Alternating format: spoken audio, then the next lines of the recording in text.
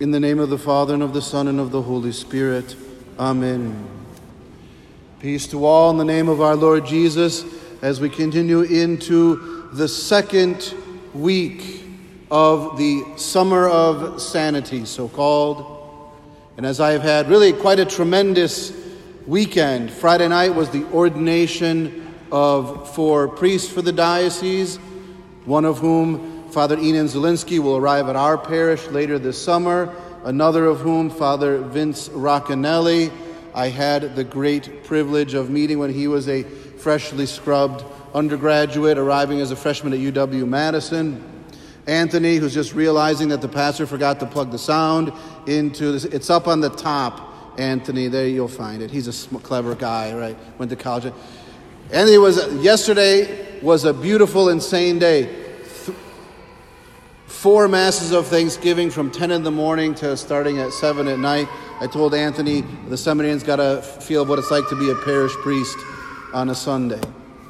In the midst of all of this beauty, all of this, I'm trying to meditate on moving through the summer of sanity, where we strive to habituate our minds to the reality that infinite existence is also a someone.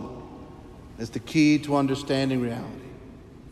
And the habituation of our mind comes into contact with the person of Jesus Christ.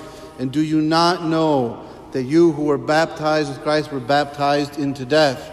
Indeed, you were baptized into a death like his, so that you might walk with him in newness of life.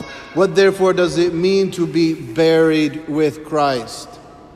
What does it mean to lose one's life to save it and thus comprehend reality? Well, I wish to give a little saying, and I found this, I was going through some of my own notes because I was very vexed as to what to preach. I was going through my notes and I found this under a meditation I had heard on taking up the cross. 3 simple sentences.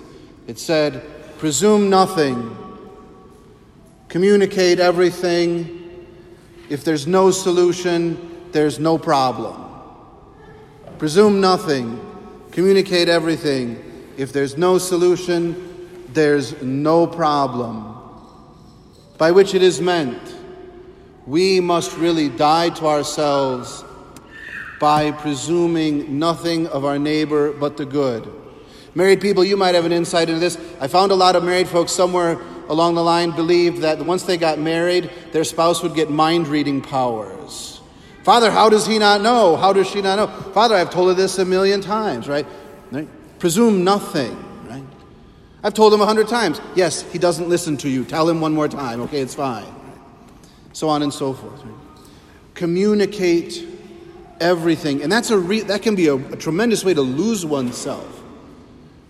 Right? Refined by Christian virtue, with charity and clarity. Communicate. I feel this. I experience this. I don't understand this. Right? And if there's no solution, there's no problem, which has 2 effects. Number 1, it drives us to find a solution. We won't give in to laziness. We won't give in to cowardice. We won't be small-minded. But also, sometimes you just got to lift up the cross and follow after him. And that's just it. There's no way to make that sacrifice a happy one. You just have to do it. That particular problem, you just have to walk with our Lord right through it. That's just how it is. And if we can work to presume, presuming nothing is an immense death to myself. Because I say, have I not written in this in the bulletin 100 times? Have I not said this in the sermon 1,000,000 times? I could do that. Well, okay, fine. Say it one more time. Write it in the bulletin one more time. Communicate everything.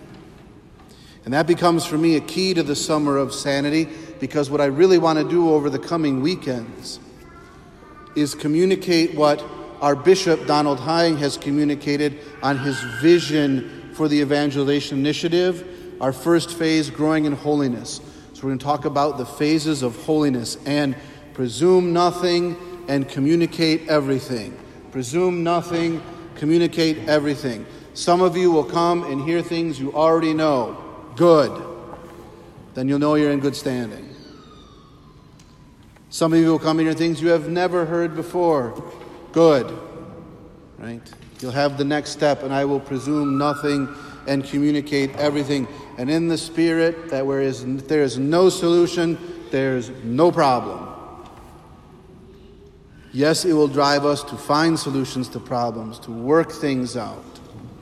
But above all, to grow in that death to self, wherein we take up the cross and follow. And that is not easy. And so it is fulfilled in the Sacred Heart of Jesus. When the Mass is being prayed, you presume nothing and communicate everything to God, Father, Son, and Holy Spirit. Does God know your kids are driving you nuts? Yes. Tell him anyways, right? Does God know you're very excited about this thing that happened at work? Yes.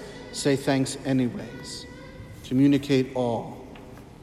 That when you come up to this altar and commune, in communion, having communicated, you will receive that grace to take up the cross and follow.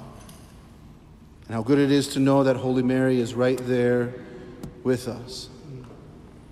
The angel revealed all to her, but she was there in crummy Bethlehem, there on awful Golgotha, there praying in the upper room, presuming nothing, communicating everything, and knowing there's no solution, there's no problem, for Christ Jesus is victorious. In the name of the Father, and of the Son, and of the Holy Spirit, amen.